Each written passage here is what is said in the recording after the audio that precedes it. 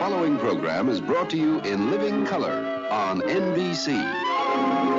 Hey, where y'all at? It is a thrill. I love this show. You're telling me a big fat lie. I was hoping for funny crazy. I will get on stage on Broadway and I will reenact the rantings of Charlie Sheen one day. Think you can replace me with some other guy? Go ahead. It won't be the same. 'Tis mightiest in the mightiest. Do not bring Shakespeare into this. You're so smart. Oh, really? Well, so are you. And yes, the rumors are true. They smoke, they drink, they use bad language in mixed company. They're extremely rich and they can flash more bling than most posses in this room. I know exactly who that is. That's the mother that loses every game. That's Kirk Cousins. Get rid of him. Wow. Bros, come on. I love you, bros. Does everybody have to be crazy today? Now get me Sabian! Sway averaging 51 and has that one blocked. And that's another touchdown for Dallas. This time it's Golston. Corey Clement came in and blocked it. And Golston winds up as the 19th Cowboy to score a touchdown this season. I'm not angry. Just give me the ball. Son of a bitch. If you didn't laugh, you'd have to cry, so you might as well laugh about it. Welcome to the show, everybody. Bob Matthews here with you after one of the ugliest games we have seen in recent memories. Yep, it's another Existential Crisis Monday. I thought we were kind of through with Existential Crisis Mondays as of about 6 days ago. But, in fact, here we are yet again. By now, obviously, you saw the fight between Daron Payne and Jonathan Allen, those two showing more fight off the field than they were on it. Washington is now 6-9. If you want to have some fun this weekend, go ahead and put a parlay on the teams you need to win for Washington to get into the playoffs. That'd probably be a pretty sweet payoff if you could do it. We're going to hear from both Allen and Payne. Daron Payne's entire press conference after the game, if you didn't see it, lasted literally 48 seconds. It wasn't a whole lot, I guess he could say. So we'll hear from them about what happened, and then Ron Rivera talked with us earlier today on Monday, and we'll hear from Rivera as well. First, though, let's do some final thoughts on this one. Yeah, it was pretty much the worst loss. I was trying to think back last night. I'd have to say probably the worst one since that game up in New England with Joe Gibbs 2.0. That was pretty bad as well. They just didn't have a chance in this. I mean, literally from right after the opening kickoff, it was done. Let's start with the fight first. I don't know what happened. I know that I would have, as a fan sitting at home watching, liked to have seen Rivera address it right there on the field. Now, I get it. That's not the kind of guy Rivera is, but I think he needs to take some of this outside of just, behind closed doors in the locker room. Excuse me. He's got to show the fan base that he's in charge and he's not putting up with this. I know he's very tight-lipped, and he said after the game what's said between my players and I, it's nobody's business. But he obfuscated after the game. Well, he flat out lied after the game and said that he didn't know about it and, just learning about it, and addressed it with him after the game, told Michelle Tafoya that he addressed it with the team and with the two players at halftime. So which one is it, Ron? And, everything's fine if you win, but when things like this start happening, it gets harder and harder to keep this thing from going down and spiraling out of control. I had a problem with the effort last night. I really did. Now, no doubt, this team was completely outmatched for a variety of reasons. COVID, injuries, the DeShazer Everett situation. I get all that. But the effort still was piss poor. It wasn't there. If it had been there, the game would have been more like a 35-14 game or something like that. We were down at High Point, my in-laws, for Christmas, and my brother-in-law is a diehard Cowboys fan, born in Texas, yada yada yada. And I said to him before he left, I said, "Look, Dallas should win this game 34-0. That's about the way it should have gone, 34-0, not 56-14, not 42 points in the first half. I mean, after that first punt, Dallas scored on every possession from the first quarter till midway through the fourth. That's not the way a professional football team behaves or plays. And I don't care how many players you're down. It clearly, the effort just wasn't there last night. And I don't see why, because win that game and you're coming home to play the Eagles with a chance to get back into the 7th seed. Remember, 9 wins was going to get you in the playoffs. Now it's drawing an inside straight, which includes winning out, which clearly is not going to happen. And the season is pretty much done. I think it's time for all of us, me included, to bail on Taylor Heineke to a certain extent. Great story. Want him on my team. He is a great guy to bring off the bench for a spark. Competes his ass off. Has intangibles that you can't measure and that a team can really use. But he's not a starting quarterback. And you saw that last night. Throwing off his back foot, no arm strength, not the kind you need. It's not going to happen. You're going to hear Ron Rivera talk about the quarterbacks in a little while, but it's time.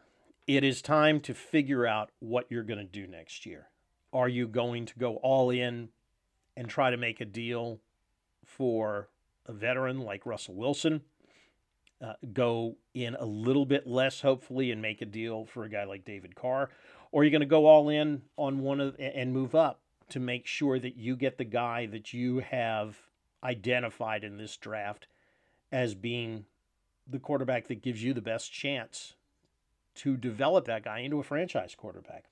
You can't wait any longer. I'm sorry. And amazingly, Chris Collinsworth brought up an excellent point last night. I mean, look at the teams that are currently in the playoffs, okay? And how many of them have franchise quarterbacks? I mean, seriously, let's just take a look at it. I mean, on the NFC side, we'll go in order of seeds here. Green Bay, I'd say they have a franchise quarterback. The Cowboys seem to have a franchise quarterback. The Rams, yeah, they got a franchise quarterback in Matt Stafford. Tampa, I would say that's probably a franchise quarterback there. Arizona, Kyler Murray, yeah, I think he is a franchise quarterback. Jimmy Garoppolo, San Francisco, who's in the 6th seed, maybe yes, maybe no, but a hell of a lot better than the situation we've got in Washington. And in Philly, is Jalen Hurts a franchise quarterback? Maybe yes, maybe no, but again, a hell of a lot closer to being one than you got in Washington. Look at the AFC side. I would say the Kansas City Chiefs probably have a franchise quarterback. The Tennessee Titans, yeah, Ryan Tannehill has developed into a franchise quarterback. He was projected to be one when he was drafted. It took a few years, but yeah. Joe Burrow, Cincinnati, franchise quarterback. Josh Allen, franchise quarterback. Carson Wentz, franchise quarterback. Yeah, he's maybe not at the level of a Burrow or an Allen, and you had to put some pieces around him, but franchise quarterback right now. Mac Jones, yeah, looking like he is going to be a franchise quarterback. And Lamar Jackson when he comes back with the Ravens. So there are your playoff teams, 14 of them. All of them have a franchise quarterback to some degree.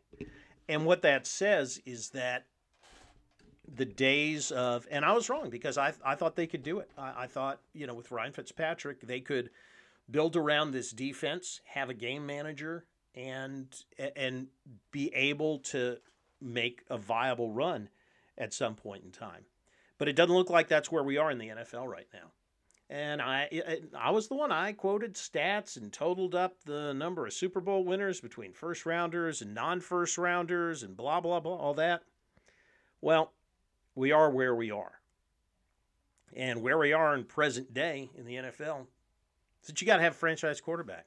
So if you think that you can get Russell Wilson to agree to a trade, give him a bunch of money, give up 2 or 3 first-round draft picks, if you think he can play that long, and go sign him.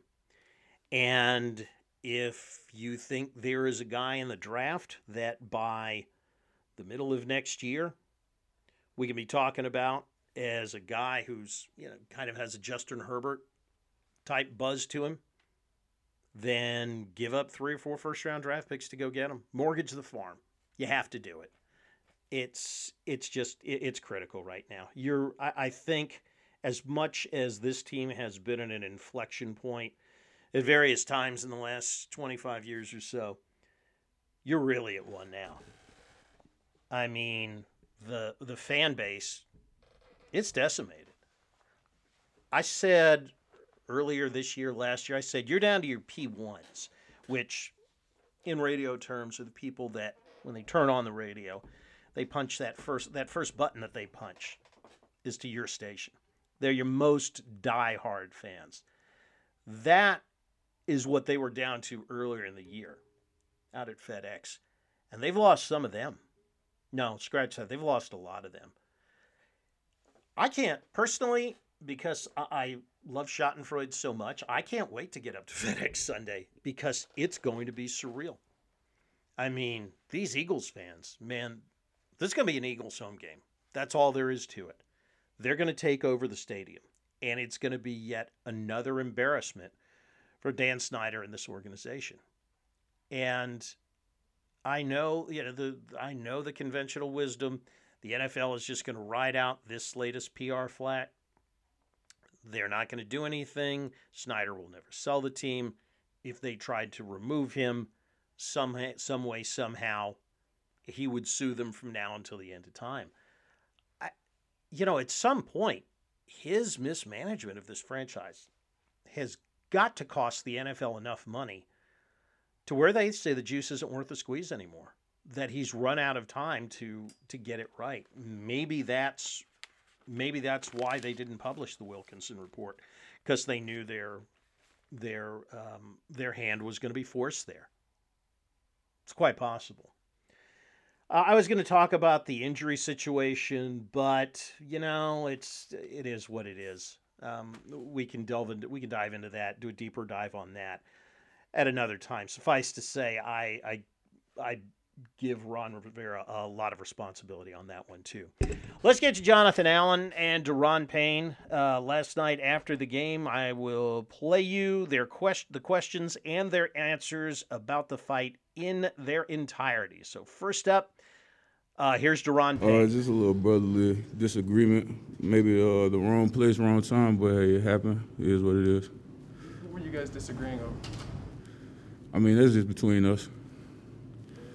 Well, what happened afterward? How did it get resolved? So we just started back playing football. Are you guys okay now? Huh? Are you two good now? It's all good.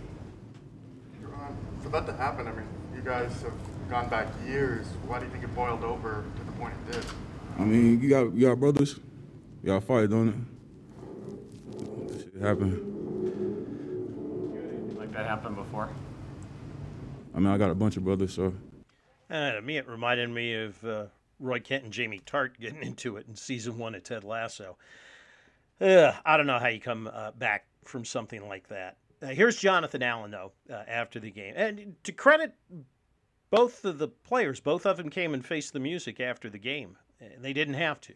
So, kudos to both of them for stepping up and at least giving a comment about it. Here's John Allen. Hey, John, what happened with you and John? When things are going bad like they are, things get heated. I think everybody saw what happened. I think the important thing is we're going to move forward from it. Happens. Brothers fight. What are the next steps here?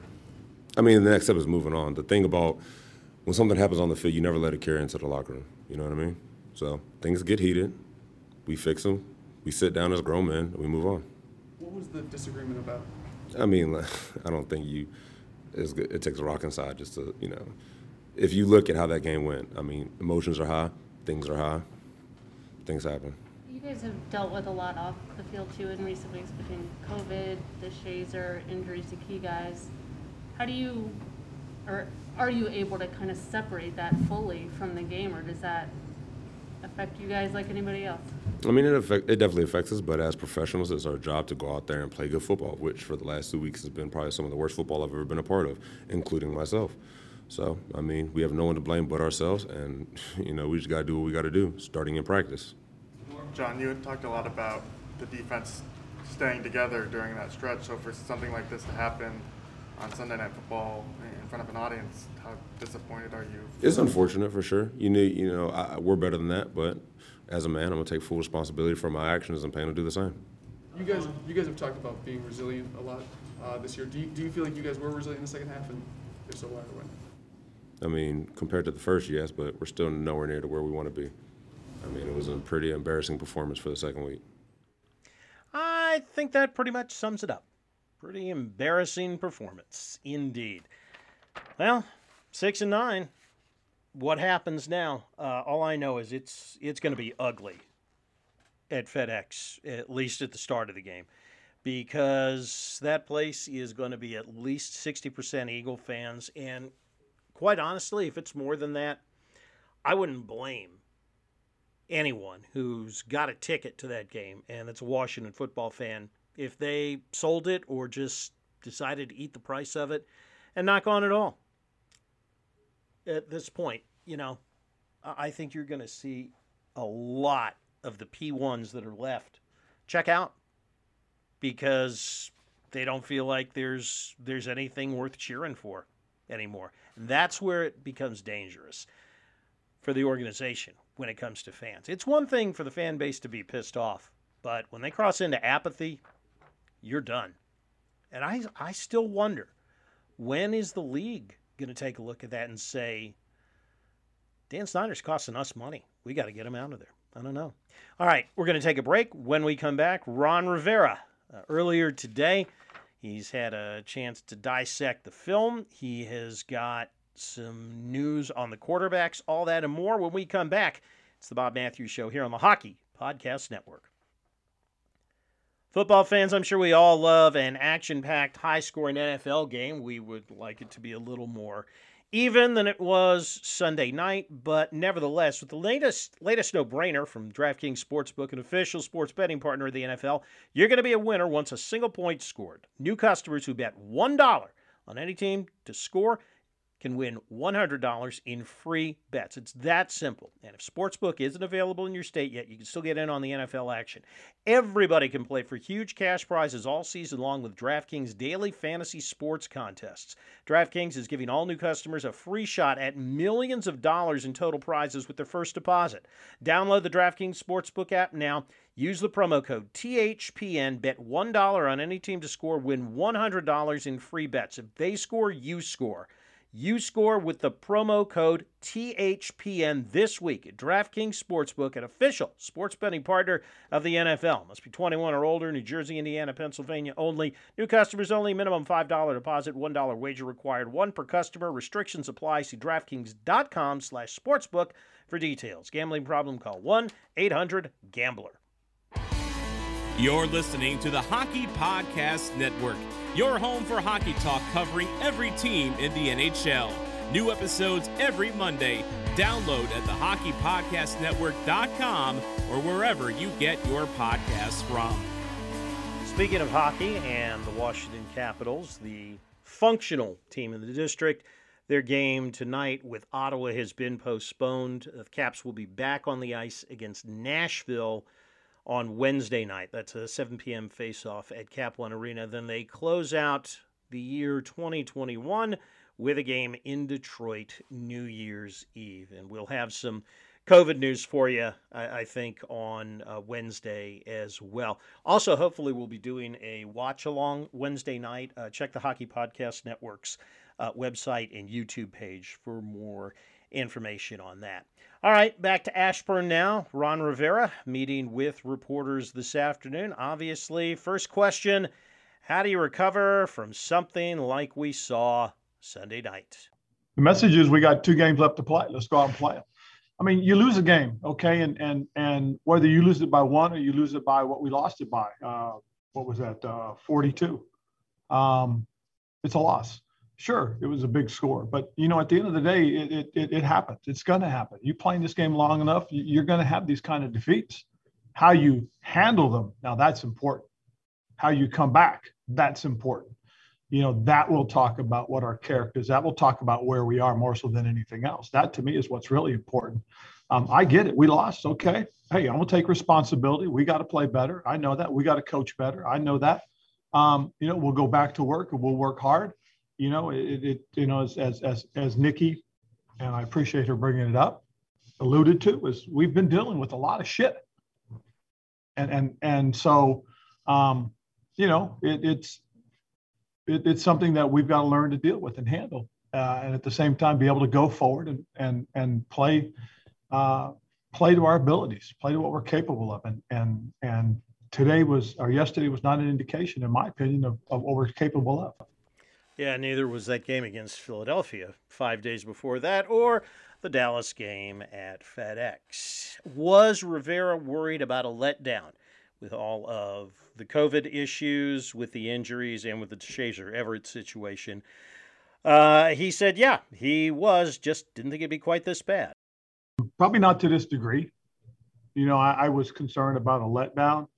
I thought the big letdown really would have been that first half of the first Dallas game. But in light of the things that happened and transpired last week, that kind of doesn't surprise me, unfortunately. But it's tough because, we had so many guys that went on the list, and it was crazy because I talked to so many of them when they first went on the list, and all they wanted to do was get back. I felt bad yesterday, but I'm feeling great now. I'm not coughing. I don't have a runny nose or sore throat. I don't have a fever anymore. How come I can't? Well, you got to follow the rules. I mean, I could say 12 guys said that to me. When they went on the list, and a day or two later, they were aching to get back. They couldn't wait to get back. They wanted to play, and I think part of it was because we were still in position. We still had an opportunity going into Philadelphia, and that was probably the hardest one, because it happened, and when it happened, and I think that was one of the struggles we had, was guys just wanted to get back, and not being able to get them all back. That was tough. How about the quarterback situation? Both Taylor Heineke, his performance, and who we are going to see this weekend. Rivera making some news on that second point, saying, yeah, you're going to see both Heineke and Kyle Allen against Philadelphia. I thought Taylor missed some opportunities. I do think he got a little bit rattled and started throwing off his back leg a couple times. He had a couple opportunities that I know that if he could have, really stood tall in there, he'd have completed those. The very first throw was unfortunate because he had Terry. If he could have put that out to the sideline, I think Terry makes that play. I think that's a big play. Unfortunately, he hung it out, and it stayed more to the middle. I mean, if that ball gets to the sideline, it's either a big catch for Terry or it's incomplete. Having now watched the tape, do you have any other thoughts about possibly making a change at quarterback? And if not, why? No, I think, again, will we play Kyle? Probably. But we're going to stick with Taylor right now. But will we play Kyle? Probably. And not as an indictment of Taylor or anything like that, but just that, we also want to make sure we get a really good look at Kyle. Yeah, you probably need to, because if they draft a quarterback this offseason, you're still going to need that bridge next year. And, I mean, what we've seen from Kyle Allen, his last two performances, including last night, and granted, fourth quarter, the Cowboys had their foot off the gas and only had a 42-point lead, so they're not going to be playing it as tough as they would if it was a close game. But, Kyle Allen threw the ball on time, got it out quick, and got it into receivers' hands where it needed to be. And he did that against Dallas a couple of weeks ago as well when Heineke was hurt. It's time to see what he can do. All right, finally, here's Rivera on talking to Deron Payne and John Allen after the game. Well, I mean, it's part of it. I mean, you know, and I don't know if you heard what I said yesterday, but I talked to both of them afterwards and had an individual conversation. And I'll talk with them again. But for the most part, you know, these guys have known each other for 8 years. They played together collegiately, they played together professionally. And there's a lot of pride. And there was a lot of frustration yesterday. And things do tend to boil over. I've been part of this before as a player. I've seen it happen on the sidelines. As a coach, as a position coach, I saw it happen. Saw it happen in Philadelphia. I saw it happen in Chicago as a coordinator. Saw it happen in San Diego as a coordinator. And then I had it happen to me a couple of times in Carolina. I had it happen between two of our defensive linemen, Charles Johnson and Greg Hardy. I saw it happen between Cam Newton and Josh Norman. You know, and it's something that, you know, guys tend to work out amongst themselves, you know, without having to be told. One of the things that I really appreciated when I was in Carolina, I had players come to me and tell me, we got this. You don't need to address it, you know? So I didn't. In this case, I went to the two guys just because who they are. And it happened so early, to be honest. Usually something like this happens in a few more years, but this happened early. So I went and talked to them both, just so they both understand, you know, where they are, who they are, and what they mean to us as football players. You know, when you're here together, you compete, and, you know, you build that up and then it continues. And after a while, the competing, you know, really just brings out the real true competitiveness of who they are. Maybe I should have expected, because they've been playing together for as long as they have, you know. So, but my point just being is that when guys are around each other for a long time, you know, they expect certain things from each other and they challenge each other a little bit, and sometimes it gets a little bit out of hand. The guys have to understand you know, that this has to be something that, you know, that has to you have to set aside. Sure, it happened, you know, during a game, but it happened because of the passion of the game. It happened because of the frustrations that come out. You know, I'd rather see them frustrated. I'd rather see them passionate about playing the game than, okay, yeah, whatever, and then move on. I think that's probably, you know, to a degree, a good thing. But you really don't want it to be like that, from what I understand. From what I understand, there's more going on there. I just wish he would have shared it with us and by extension to the fans as well, because I think there's yet another crisis brewing in Asheville. All right, Washington and the Eagles, FedEx Field Sunday. We'll see what happens. Who knows? Caps and Predators Wednesday night. We will hopefully have a watch-along for you. Don't forget, you can download the podcast on the Hockey Podcast Network website anytime you want. Give us a follow on Twitter at BobMatthews965. Talk to you after Wednesday night's game. Remember, like the wise man once said, if you're out on your bike tonight, as always, wear white.